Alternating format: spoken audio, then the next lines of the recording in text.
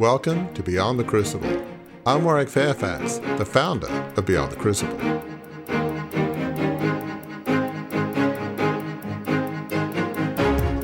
When that happened, the only coping mechanism that I had was drugs and alcohol. I hadn't been taught what to do when a traumatic event happens. So that led me all the way down to being homeless in '86 from a homeless shelter, because I got to a point where I was hopelessly addicted. The drugs and alcohol weren't working anymore. They were causing the problems instead of solving the problems. And then by that point, when I realized this isn't working anymore, I found that I couldn't stop, which is a really scary place for someone to be.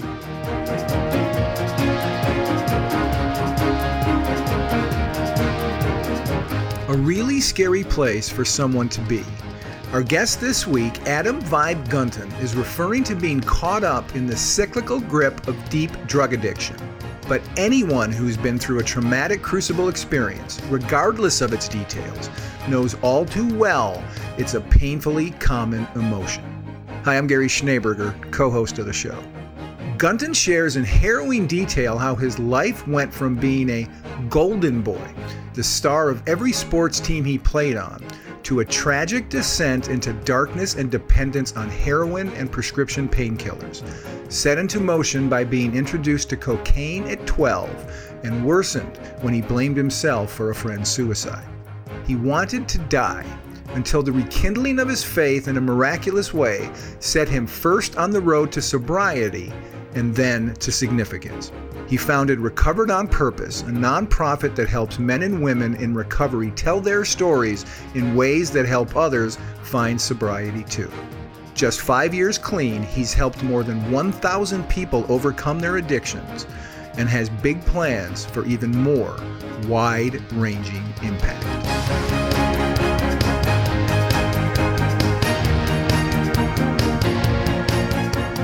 Well, Adam, thanks so much for being here. And I love what you do in Recovered on Purpose and working with, addicts, if that's the right word, or people who've had substance abuse challenges, and just the power of their stories to help others and help them recover. It's just a paradigm that's incredible. And just the title of your book, From Chains to Saved, that is such a powerful concept. But before we get into what you do now, I'd love to kind of go into a bit of the backstory of, the threads of Adam, and kind of what made who you were growing up. What was a young Adam Gunton like? Yeah, absolutely. And growing up, I was like middle America kind of golden boy. I started out having straight A grades. I was the home run derby hitter at the Little League World Series in 8th grade. I was, my football team won state every year in Little League. And, I won state in wrestling in Little League. And then I went to a school that everybody's heard of. I went to Columbine High School, and I was the defensive captain of our state championship football team my senior year. I was the captain of the wrestling team. I even had the opportunity of taking 3 Broncos cheerleaders to my senior year homecoming, so by all by all extents and purposes, I was living the teenage dream, right? But the issue was that I was putting on a facade and hiding a deep, dark secret that had been growing since I was 12 years old when someone introduced me to cocaine. And it hit a peak my freshman year of college. And that's when things just kind of changed for me. It was no longer just having fun. I wasn't that athlete anymore, and it was as if my whole life went in a totally different direction. What was your upbringing like? Your parents, did you feel like you had a sort of a good home? And, it seemed like life was going pretty well. So just talk about that. Yeah. How was that for you? Yeah, I had I loved my family. My family loved me. We had a really good, upbringing, suburbs, that kind of stuff. My parents never missed a sporting event. My grandparents never missed a sporting event. And when I was 10, I didn't grow up in a religious household. Like, we didn't go to church together and that kind of stuff. But when I was really young, I started just knowing that something else was there, like really young, 8, 9 years old. And when I was 10, my best friend at the time, Ben, we had a sleepover at my place. And I knew that he went to church. I knew his family did that and that kind of stuff. So I started asking him, I was like, what is God? What is this idea of God? And he told me, all I know is that you have to accept Jesus in your heart. And right in the basement of my parents' house, two 10-year-old kids got on their knees in front of each other. And he just asked me, do you accept Jesus? And I said, yes. And and I get it every time. I get chills every time I tell this story because it happens again. And I felt it, So I had all the opportunities that I could have dreamed for, all the opportunities you want to give to a kid that you're raising. And I think that's why it's important that my story gets out just as much as everybody else's story. A lot of people think that the foundation of addiction or the foundation of alcoholism is you grew up in a broken home. And it's not true. Everybody, by the time they're 15, about 2/3 of students, by the time they're 15, say that they have experienced some kind of real trauma. So I think we need to stop allowing excuses and start taking responsibility in a new way as a society, and stop telling addicts, yeah, it's because of your past, the way that you are, because it's not true. I was homeless and an IV drug addict, and I had every opportunity not to be. Was there a time in life in which you were harder on yourself than maybe other addicts might be? Or I don't know if that question makes sense at all, or any sense of guilt or... Yeah, 100% it makes sense. So there's two parts of this, because I have seasons to this question. At a part of my recovery, I had this remembering moment of what actually happened. Like, I was introduced to cocaine at 12 years old by someone that was 22. So for this period of time in my recovery, all of a sudden my brain is like, what did this person do to me? Like, oh, I had all these opportunities and this kind of stuff. And then I had to have a realization. Okay, so the fact that they weren't in my life anymore for a month after that, like a month after he introduced me to it, I kept going with it. When did it become my responsibility? When are my actions my responsibility? And this goes back to the same thing with the trauma I was just saying. I am not discounting the horrible things that I have heard people have gone through that led them to addiction. I'm just saying, whatever it is that led you to it, as soon as you recognize, you can stop blaming it and you can stop excusing yourself for your actions today. And that's kind of where I had to get. As soon as my body felt that I could change the way that it feels by instantly just putting something in it, I was like, what else can I feel like? And that was a big pivot for you, Adam, wasn't it? From doing drugs to just kind of party and have a good time and have fun, to what you just described as changing the way you feel. And there was a reason for that pivot that really set your life on the trajectory that made it really hard to come back from. Talk about that a little bit, that pivotal moment where you were still dabbling, I guess, on the edges of things, and then something happened in your life, and that set you on the express train, if you will. It was September 28th, 2008, and I had been out partying and drinking like most nights of my freshman year of college, when I woke up to my phone ringing and vibrating down by my leg. And I swam through the soft sheets to find my hard phone with the bright screen that read 4:47 a.m. And my best friend Chucker was calling me.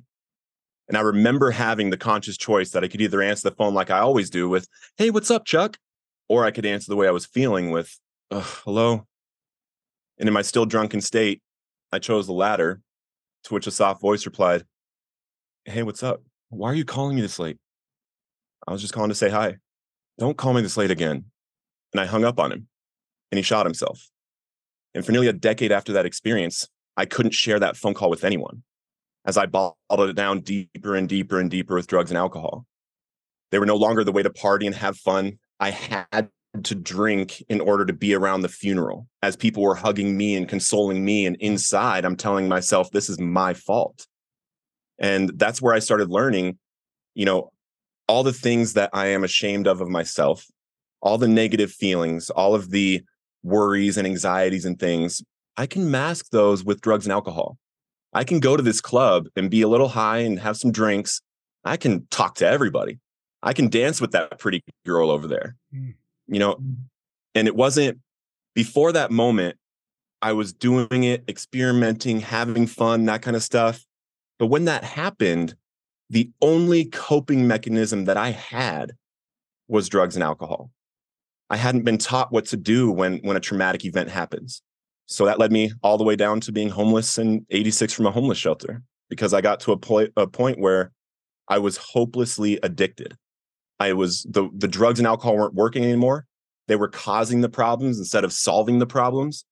And then by that point, when I realized like this isn't working anymore, I found that I couldn't stop, which is a really scary place for someone to be. And listeners may know this about me because I did an episode of the show where I was the interviewee, Adam, where Warwick interviewed me about my life's journey. And you and I talked about this when we talked before we started recording this episode. And I have an alcoholic past. In fact, I told you that I was going to wear a special thing. Well, this hat that I'm wearing is a hat that I had made by a Hollywood hat maker to look exactly like the hat that Warren Beatty wore in Dick Tracy. It was my gift to myself for my 25th sober anniversary, which was last April.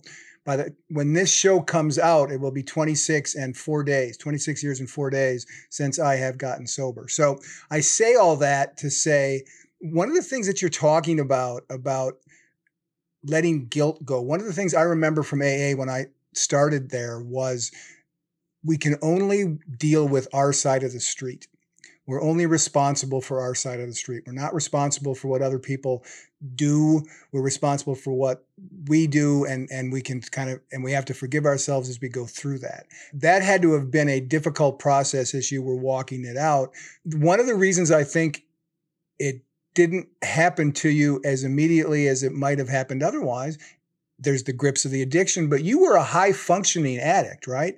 I mean, you weren't, for the longest time, you weren't the guy who got booted out of the homeless shelter. You were highly functioning. Talk about that a little bit, that period, because that makes it harder. I was like that too, where it didn't affect my life in the sense of I couldn't hold a job, or I couldn't, keep relationships. I could do those things.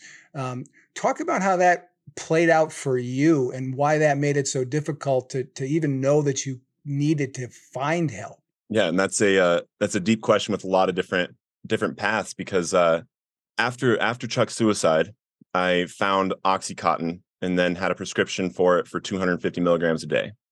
And that's what started opiate addiction for me. And right when I moved over to heroin, I had started this company, this pest control company. And I'd never sold anything before. I'd sold drugs before, but not like as a business. So had never sold anything before professionally. And, my partner and I started it out of his apartment with a truck and some pesticides and a dream. And, the first year that we went out, he was doing servicing. I was going door to door and selling. I just figured it out. And I sold 967 accounts my first year selling door to door. And, during that time, I had a needle in my arm. The reason why I believe I was successful with sales, and what I try to let people know, is the addiction doesn't say who the person is. Because I never lost my heart for people. I never, I wasn't a liar. I wasn't somebody that would manipulate somebody into sales. The reason why people would do business with me is because I would learn what I'm doing to the best of my ability so that every question they ask me, I can answer honestly. And that bled into every single sales job I had. I broke records in 2 different industries in 3 different states, for selling DirecTV, Dish Network. One time during my addiction, I wanted to show people that it didn't matter what you're selling on the doors. And I decided to show someone that by not knowing anything about solar and going out for a day with him and showing him that I could close some solar. And we got 3 deals in 4 hours for solar, because I wanted to show it's not about figuring out the exact process of what you need to say to people. It's about loving people, finding the people that can actually use your service. When you knock on the door, have something that you can find if you can help them within 15, 30 seconds. If you can't, wish them well, and it was difficult being so good at that and a drug addict, because I was able to feed my addiction very well also. I mean, that's just fascinating in that you weren't really a different person. You were caring, you were loving others, you were successful professionally. Were you thinking to yourself, well, I got this drug addiction, but life's not that bad? You know, I mean, does it make it harder being a pretty high functioning addict, if you will? Because, yeah, I mean, maybe I guess it got worse, but at one point life wasn't that bad. So Having a heroin addiction, an IV heroin addiction, it's always bad. It's always bad. It's so up and down all the time. I mean, that first year that I'm doing all that success on the doors, everybody's seeing the pest control company, but nobody's seeing that every penny I'm making is going in my arm, and I'm living in an apartment that has, it's really dirty. It's basically like I'm living like a junkie, but just same as the athlete in high school. I'm putting out this like really good show, but nobody sees where I'm actually living. Nobody sees what I'm actually doing back here. And it became a pattern, and it was almost like I needed to put that face on for people. I needed people to value me because I knew I was of no value, and I had different ways to prove it, and one of them, I never had to worry, and I never have to worry about, ever getting a job. I can go get a sales job at any point in my life if I ever needed to. And, they loved working with me. They loved it because I was able to come and break records, do really well for their company, and they supported me. I mean, that's a scary image you've just portrayed. You've got the public Adam that people think, yeah, he breaks records, he's a nice guy, closes sales, wonderful guy to work with. And then the private Adam, which you just sort of felt broken and worthless and unable to stop this addiction and eating up all your money. I mean, there were two different Adams. Must have been an incredibly difficult thing to wrestle with. So I know there was a turnaround, but from what I understand, things did get worse, which is how could it be worse? But talk about that, how it went from, you had this dual life that was, I don't know if it was functioning, but maybe on some level you were functioning in some strange way, but talk about how it did get a bit worse. Yeah, in 2015, on November 6th, the early morning hours of November 6th, 2015, I was in Montana, and I was selling door to door. And that night I had gone over to my then girlfriend's aunt's house where she was staying. And I was kind of hiding my drug use from her. Even I had told her that I'd stopped and that kind of stuff. And I left her house, went around the corner, and I made up a shot, and I shot up.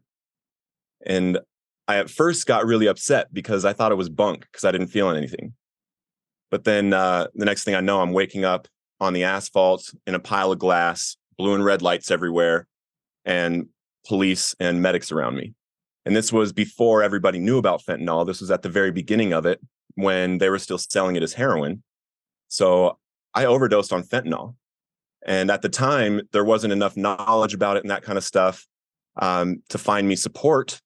And I was put into the criminal justice system. I didn't go to prison. I didn't go to jail for very long, but it became, I was on probation. I got a felony for having, a really little amount of drugs, and I was sick. It was my medicine. And, you would think that being in a courtroom facing 5 years in prison and watching body cam footage of your own dead body would make you stop. But I suffered for 2 more years after that. I was seeking treatment. There was no treatment for me. My probation officer was seeking me treatment because I was honest. I was honest by this time, like 2015, 16, 17. I was honest with everyone. Like I couldn't hide it anymore. And I actually wanted help the whole time. And I couldn't get into a treatment. And it just kept going. I was going to 12-step meetings every day. I was going to church every Saturday and Sunday, a Bible study every Tuesday. And I was consistently just getting worse and worse and worse. I quit my door-to-door job because I knew that I'm just enabling myself. These companies now give me an apartment or they give me a house, they pay all my bills, plus they give me a check every week as I'm selling. And I was being mentored by the second fastest growing CEO of that year on Inc. 500. And the reason why he decided to mentor me is because when I came up to him, I said, I'm a drug addict. I have a good heart and I want to help people. I don't know what to do. So he started talking to me every day. And it ended up where I called him on the floor of this corporate apartment that he had gotten me telling him, I'm going to kill myself. I can't do this anymore. And he talked me down, and I decided to quit my job, quit everything, and do whatever it takes to find recovery. Moved into a homeless shelter. And like, you've ever heard, you got to let them hit rock bottom. Rock bottom is a myth. It is a myth. It does not exist. Because I thought it was rock bottom back in 2013 when I had that pest control company. And I was sitting in that apartment I was telling you about, writing a suicide note on my iPad and then shooting up trying to kill myself. Then I thought it was rock bottom when I was in a homeless shelter and I was on my knees praying, and I look over and I'm in a homeless shelter with about 80 other men in a room, and I thought that was rock bottom. Then I got 86th from the homeless shelter to where I'm super homeless and I can't even go back to the homeless shelter to eat lunch. And, I thought that was rock bottom, and it kept getting worse and worse and worse. And for me, I just consistently was making these plans on how I'm going to make this work. How, if I go to this meeting and this meeting and this meeting, if I get this guy to sponsor me and this guy to mentor me and all these different things, then I'm going to make it work. And I couldn't get it. And it just got to a point where I literally gave up. I gave up. I wanted to die. I asked God specifically, like, please just let me die. I'm not going to these meetings. I'm not going to church anymore. I'm not going to Bible study. Please just let me die. And when I said that to him, I was so honest, like I really didn't want my life anymore. And that's when he showed up. And that's when I actually had the change, the willingness to listen to what he wants me to do and change my life. It seems like up to that point, we sometimes talk about when you're at the bottom of the pit, what you're saying is there was no bottom. It was like a black hole. It sucks you in. There's no way out, and there is no bottom. There's endless degrees of down and darkness. There's an infinite array of more darkness, more pain, and no hope, no light. As we know from black holes, there is no escape. Once you go in there, even light can't escape. That sounds like that's where you're at. And that's probably why you were thinking of suicide, because you're thinking, oh, it can get worse.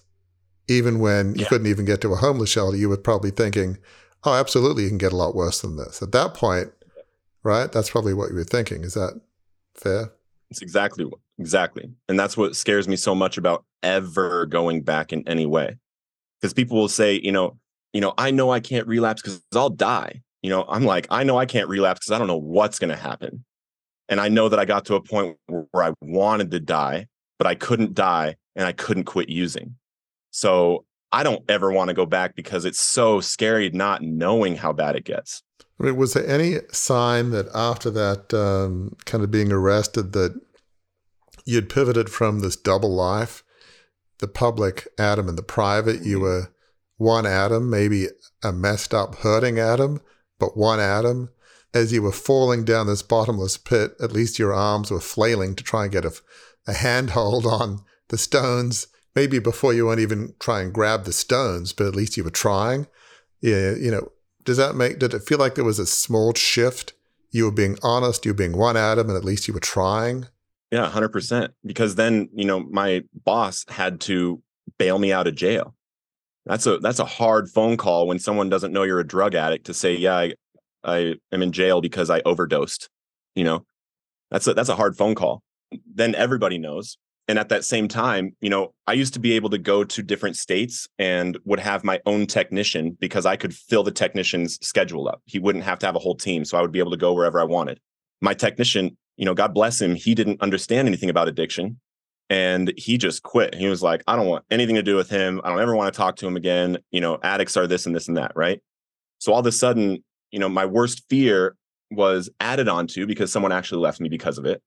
But then also there was this other group of people that were fully supportive, came and bailed me out, still kept me in a hotel, talked to me every day, and yes, I was working for him, but I could tell there was a difference. It wasn't just because I was working for him, because he knew me, he knew that I sell for, to love people. I do this because I love people.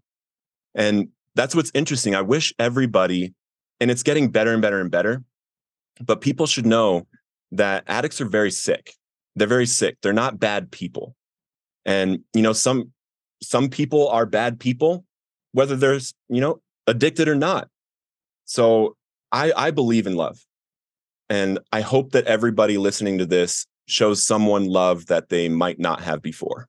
And you have a friend that you had at that time, it's a great segue, who was that kind of person, right? Who didn't try to fix you, quote unquote, who just walked alongside you. If you needed a ride somewhere, he gave you a ride somewhere. If you needed something, he gave you something. He treated you not like your disease, he treated you like his friend. And that really was the start of the miraculous healing from addiction that you encountered. Talk about that, what that meant to have someone who just looked at Adam as Adam, not Adam as a problem to be solved.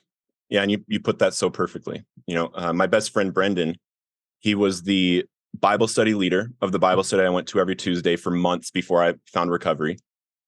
He took me to church. He would pick me up from the homeless shelter, take me to church, Bible study, coffee, lunch, whatever, and then when I was kicked out of there, he would pick me up from the streets, wherever I was at, make sure that I was getting to Bible study, make sure I was getting to church and that kind of stuff. And he was the only person in my life throughout my entire addiction that never gave me advice about how to stop, advice about what I need to do to change.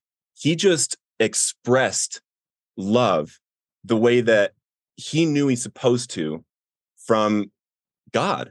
He just walked with me through this. And, it took me months. He baptized me in the Yellowstone River, August 28th of 2017. And I didn't get sober until November 6th, 2017. That's saying something when someone is just walking with someone.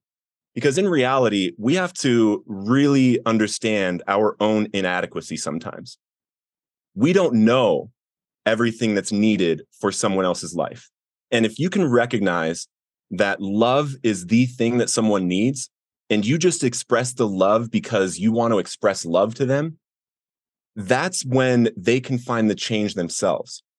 Can you imagine telling an alcoholic that's in his, alcoholism these days, why don't you go to AA and do the 12 steps? You think there's any alcoholic on the planet that's never heard that? Right. Or that isn't thinking that in the back of their head? Like, we know, dude, you're just bashing me more and more. And that's what I coach people also that have someone in their life that is addicted.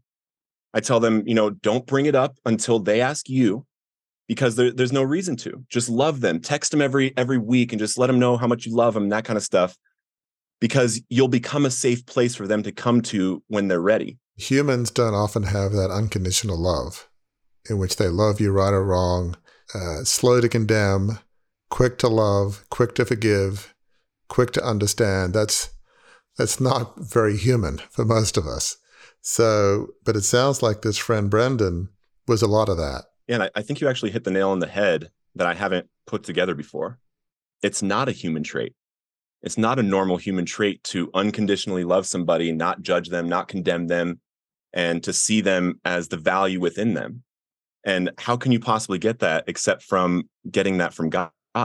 You have to learn how God sees people in order to see people how God sees people. And what he did, and what was so different, it was as if he was on a mission from God. It was as if as he was walking, he knew that what he was doing was what he was supposed to do from God. And it wasn't something where he needed to be the one that was the one that gave Adam the advice that got him clean. He understood that ultimately it was going to be God. And he believed also. I believe that he believed the entire time for me also. But he didn't have expectations of me. He didn't expect this thing from me this month and do this in order for me to keep loving you, right? No, he was just there. I express that in every way that I can to people now. And it's a difficult thing to do. Like you're saying, it's not really human, right? And especially when you get messages from everybody and you're getting a bunch of them per month. And a way that I express it now is, every single email, every single message that I get from someone, I personally speak with them. I personally ask them what's going on in their life. I personally ask them questions, and I I personally tell them what I would do in those shoes because I've been through it. Or I ask them, how can I support you? What do you need? And the interesting thing is that it feels better being the person loving than the person being loved. It's this paradox, this spiritual paradox where you will always be more fulfilled by showing the love than receiving the love.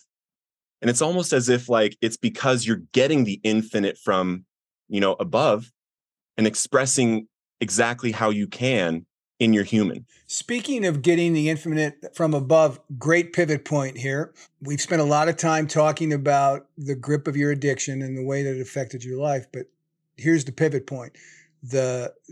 From above came change. Walk us through that. Let's get into both your getting clean, you're getting saved, and then getting commissioned to go out and doing what you're doing right now with your foundation.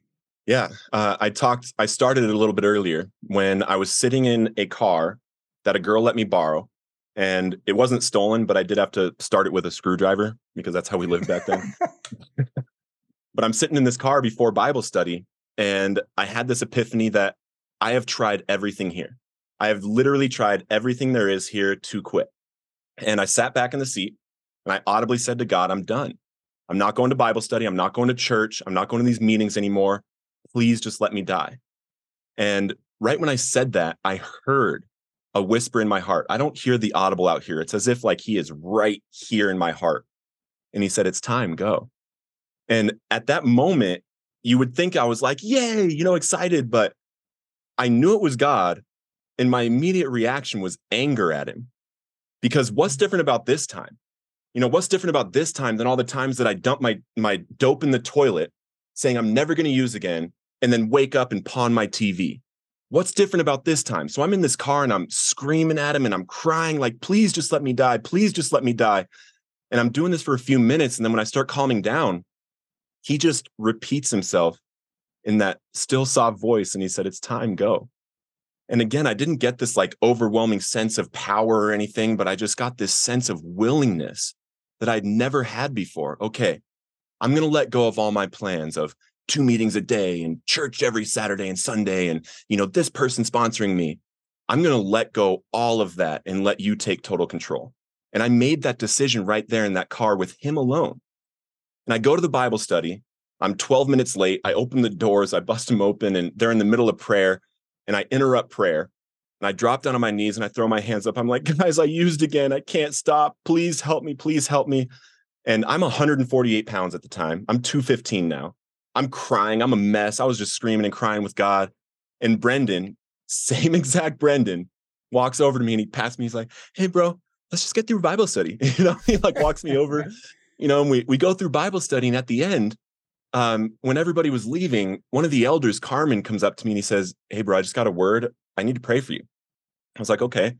And he sits me down on this ottoman in the middle of the room and he stands in front of me and Brendan is standing behind me to the right and George, another elder, is standing next to him. And for the first time in my life, this man put a hand on my shoulder.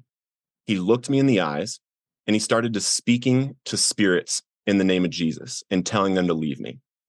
And at that moment, I'm literally feeling weight coming off of my shoulders. I'm feeling as if I'm getting loosened from things, right? And after this event, I actually make it 5 days clean, which at the time is a total miracle. Like we can't do that in those grips, right? And Brendan comes and picks me up, takes me to IHOP, International House of Pancakes, and we're having breakfast. And I'm sitting there, I'm talking to him and everything. I'm all excited. I'm like, dude, I'm actually going to do it. I have 5 days. He's like, okay, bro. Yeah, let's go. And I get this text message on my phone and I open it up. So I just have this little flip phone and it's from my dope dealer. And he's like, hey, bro, I just got some new stuff. It's fire. I'll give you a free 20 to try out. And right when I read it, I felt the spirit go in through the top of my head, all the way through my body. My toes were tingling. My fingers were tingling. I lost my peripheral vision. All I could see was the phone and my thumbs just started texting back. And it was in like King James. It was like, ye shall not text me again. Thou hast texted me for the last time. And then when I finish the text, I feel it leave me again. It goes, my vision comes back. I'm like, what the heck? And I'm looking at the phone and I show it to Brendan. I was like, dude, that was not me. I was like, that was not me. I don't know what that was. He was like, okay. And I push send, I close it, and I'm looking down at my phone. Or at my pocket. I was like, dude, I don't know what that was. I don't know who that was. And I look back up and Jesus is sitting across from me. The entire restaurant had completely disappeared. It was as if I went into a trance. There was a bright light coming from behind him. He was smiling at me. I immediately knew who it was, immediately knew it was happening. And the only thing that I can compare that moment to was when I used to shoot up heroin, when all those negative thoughts and those identities that I've been struggling with and the guilt and the shame and all this stuff is clouding my mind. And then it all goes away with one warm flood. But the difference of this moment is all that negative stuff flowed out of me.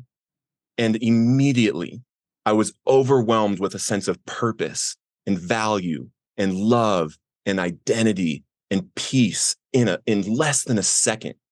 And I immediately fell with my face to the table, my hand up. I said, thank you, God. Thank you, God. Thank you, God. I came back up and he was gone. And, I believe 100% in instant healing, putting your hands on somebody and they're healed, and Jesus does that. That didn't happen for me. And I believe it's for a reason. For the next 3 weeks, I was craving, withdrawing, shaking every day, needing dope, because this is the first time I've gone this long since I was 12 years old. And the only thing that helped me through that time, the only time I got relief from those shakes and the cravings, was when I was sitting down with another person that suffered the same disease as me, who was helping me find recovery. I embarked on the 12 steps. When I was actually sitting down and writing out my 4th step, I spent all my hours working my steps. When I was actually sitting down and writing it, I didn't have the cravings. I didn't have the withdrawals for whatever reason. I did my first ever 5th step on day 25. And this whole time, my sponsor is coming and picking me up every morning from the Sober Living House at 6:30 a.m. On day 26, he comes and picks me up, and we're on the way to go do the work in his 1983 Mailman Jeep. And I'm looking over at this beautiful sunrise. And for the first time since I was 12 years old, I had no desire to drink or use. And it hasn't returned since. And it was as if, one day my mind is going this way. Like, I need dope. There's nothing I can do. I'm craving. And then all of a sudden, just a completely different thought pattern. Like, I actually don't desire it. What is this? And when I actually experienced that freedom, that I wanted to die because I didn't think it was available to me, as soon as I accessed that and knew it was available, I knew it was my life's purpose to get as many people to find that freedom as possible, and to help as many people find it in whatever way I possibly could. And at the beginning of my recovery, again, I found a lot of professional success. I built that company that was, in 2018, they did $48,000. I came on as chief marketing officer in March of 2019, and we did 1.3 million the rest of the year. And then we doubled the following year also. So I'm having a lot of success in early recovery. And I'm in my apartment right before 2 years, clean and sober, new apartment, new car, new motorcycle. I was homeless a year and a half ago. And I had a thought that I wanted to kill myself. Like, what the heck? I made it. What is going on? And as soon as I felt that, though, I have these guards up from it. I know that's not me. I know those are not my thoughts now. So I got up and I went over to my bed, dropped on my knees, and I started praying deep. Like, those deep prayers like, God, I'm sick of this. Show me what you have me here to do. And just started praying, help. Like, I want to help millions of people, God. Show me what to do. Go to sleep, wake up in the morning, do the same prayer. And 5 minutes later, I'm eating breakfast and I'm on Instagram and I see this ad. Never seen this ad before. And it's for a conference for how to bring God into your business. I was like, if that's not an answer, I don't know what is. So I click on it, I buy a ticket, and I go out to this conference in Vacaville, California. And the first night, I don't know anybody there. There's like 1,500 Christian entrepreneurs there. And the first night, Jesus Culture is playing on the stage. And I'm right in front and I'm worshiping, and just like getting in it with God. And then I hear that same voice from the car before Bible study. And it said, your new company is called Recovered on Purpose. And I looked up, I was like, that's good. And I pull out my phone and I get the domain right there, recoveredonpurpose.com.org. And then I check the Secretary of State.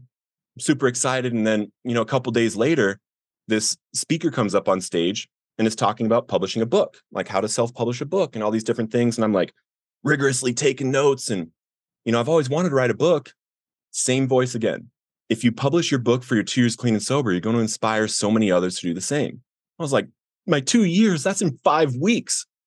And I was like, but I know that voice. I know that voice. And anybody listening, when you hear that voice, follow whatever you think your plans are and whatever you think your limits are.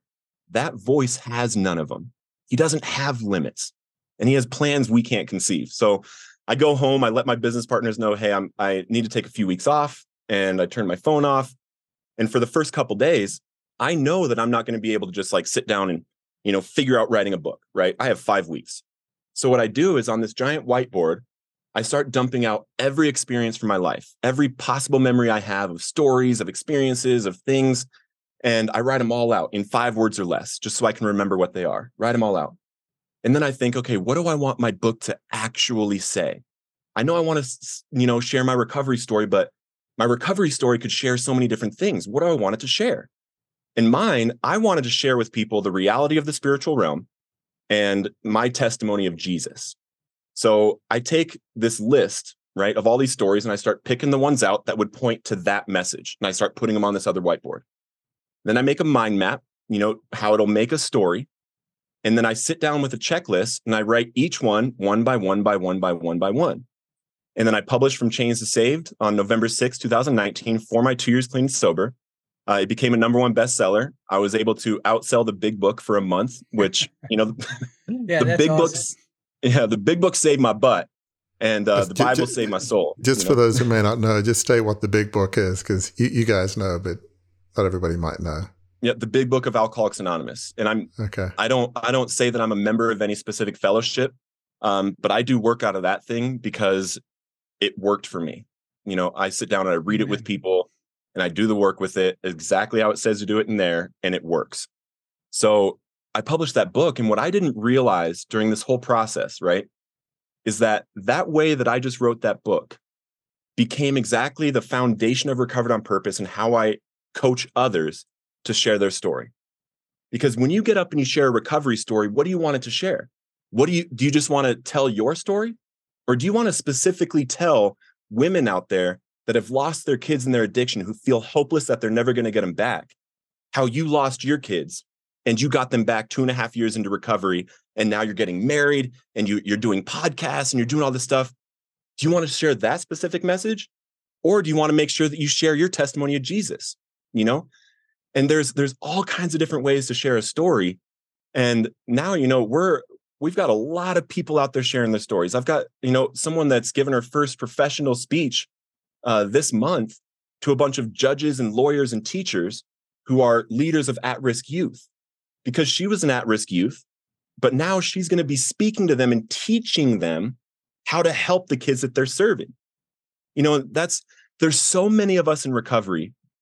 And to be clear, I love every single one of the fellowships out there that are helping people. I love every single member of every single fellowship. I believe that it is outdated, the way that you expect to help people waiting in a room for them to walk in. We have social media, we have podcasts, we have books, we have videos. I have a video on YouTube that has reached over 750,000 people. And the amount of emails I've gotten from people, hey, how did you do it? I'm looking for help and this kind of stuff. Hey, send them a link to the fellowships near them. Send them a link to treatment near them. We have so many different tools at our disposal in this season of the world. We need to take advantage of them. And that's what Recovered on Purpose is about. We get our stories out to reach the people that don't know that the freedom is available to them. I mean, that's so inspiring what you're sharing, Adam. I just want to go back for a moment to that time in the car and IHOP. It seems like you tried everything, mentors, advisors. You were falling through this bottomless pit. There was no hope. Maybe it's like the walls were glass. There was nothing to hold on to. But yet somehow you found faith. You found God that provided a bottom to the pit, and more than just a bottom, lifted you up. I mean, it seemed like, if I'm getting this right, God was able to help you when nothing else worked. The other thing that I know it's hard for many of us to fully grapple with, I know in my church and others, this whole concept of spiritual warfare, which is very difficult to understand. And, the word is controversial maybe, but there's different ways of looking at it. But I guess more broadly, I think many people would think there are forces for good and forces for darkness, And I think we all have moments in our lives where there is good thoughts that enter our minds and there's not so good thoughts. And for people of faith, the tools we use is, prayer and the Bible to say, I don't know where this came from, but it's going, So it sounds like you face those thoughts. People talk about inner demons, and it doesn't really matter for our purpose of our conversation where it all comes from, but is that fair? Not only did you have faith, you found a tool to deal with your inner demons, inner darkness, what have you, that you didn't have before. So talk about, that was the reason for the change for you, right? The whole time I know God exists. There was even a time in my addiction where I was, writing prayers to him to quit. And I even wrote my own 12-step program, thinking I might be able to do it just with God. But I had this immense amount of shame and guilt because I loved him so much. And I knew that there was no way he could love me because of the way that I was being. And that shifted in my first 30 days of recovery. I remember having this, I was in a meeting and I don't know what happened, but it was like my thought process just clicked. Like, oh my gosh, God loved me first. He loved me before I even accepted him. And then I just started going through all this stuff. I was like, he loved me the whole time. There's nothing I have to do to earn his love. There's nothing I can do to earn his love. And, when I realized that, I can know that solves all my problems, not just my inner demons. It solves all my problems when I can always go back to a place where, the same love from Brendan. It had to be expressed to me through Brendan for me to get it. But now I spend time with him every morning, because I need to fill myself up with that love that I know exists. I say all the time to guests, we always go by content, not the clock. But we're also mindful that guests have lives and they have places to go. Tell listeners how they can find out more about Recovered on Purpose. And then we'll let Warwick ask, more questions for as long as you can stay with us. Yeah, I appreciate that. And, I'm loving this conversation. On Facebook, Recovered on Purpose, I do a lot of stuff on there. I do, the Recovered on Purpose show and do some posts on there and stuff. And I reply to every message on there. And if you're in recovery, I made a free relapse prevention worksheet. And you can fill it out on your phone or your laptop, your tablet or whatever. Made it super simple at recoveredonpurpose.org. And I give my book away, a digital and audio copy that I read to you. And that's on recoveredonpurpose.org as well. Adam, one of the things I love about Recovered on Purpose, and I love the title, is your thought about the power of addicts sharing their stories to help others. You mentioned, I think, that 9% of addicts coming out of rehab make it sober a year. So relapse is sadly all too common and maybe the norm. But just talk about how the power of giving, of loving others through sharing their stories is a game changer to change those stats, which I think is the core tenet of Recovered on Purpose. Talk about how the power of sharing their stories changes addicts' lives and changes others' lives. Yeah, 100%. For instance, if you have a school that you're speaking at next week, you have this big podcast you're doing 3 weeks from now, and you have a TEDx talk that's coming up in October, how are you going to be thinking about using drugs? You are looking forward to so many different things, and you're thinking about the people that you can help. You're constantly thinking about this message that you're going to be able to express to the world and help people with. You have this purpose. And that's what I think is lacking in the recovery world. We are really grateful to find recovery, and we forget how hard it was to find it, how much work we had to do to find it. And we should be working equally as hard or more hard to help others find it. Even if you're not in recovery, if you're not an addict, there is something that you have been through. And this is something I tell everybody. If you have been through something that you thought was going to break you and you made it through, there is somebody going through that thing right now that needs your message for hope. The exact same thing that broke you, that you healed from. And it can become your superpower. Let me ask one final quick question. There may be somebody today that feels, I usually say, at the bottom of the pit, but let's, I think, use your perspective, which is haunting.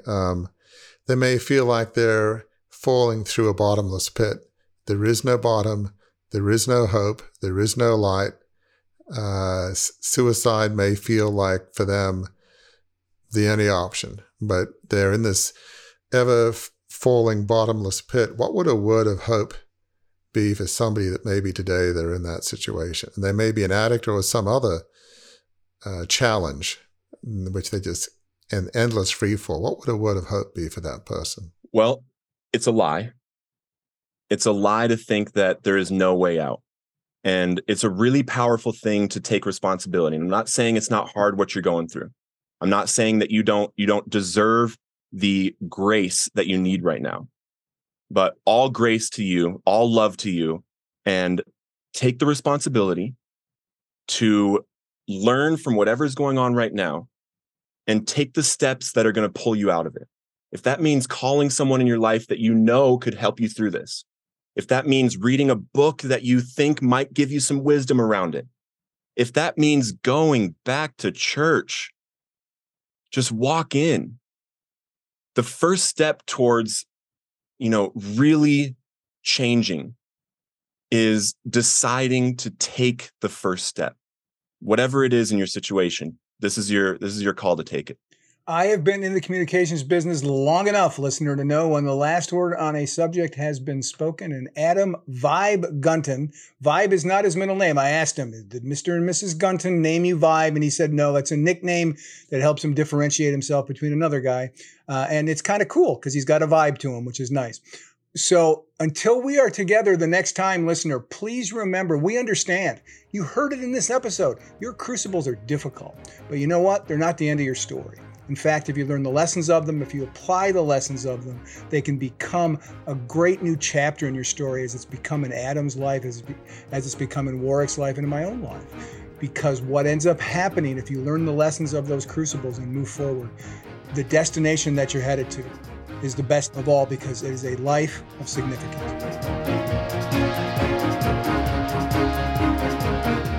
If you enjoyed this episode, learned something from it, we invite you to engage more deeply with those of us at Beyond the Crucible.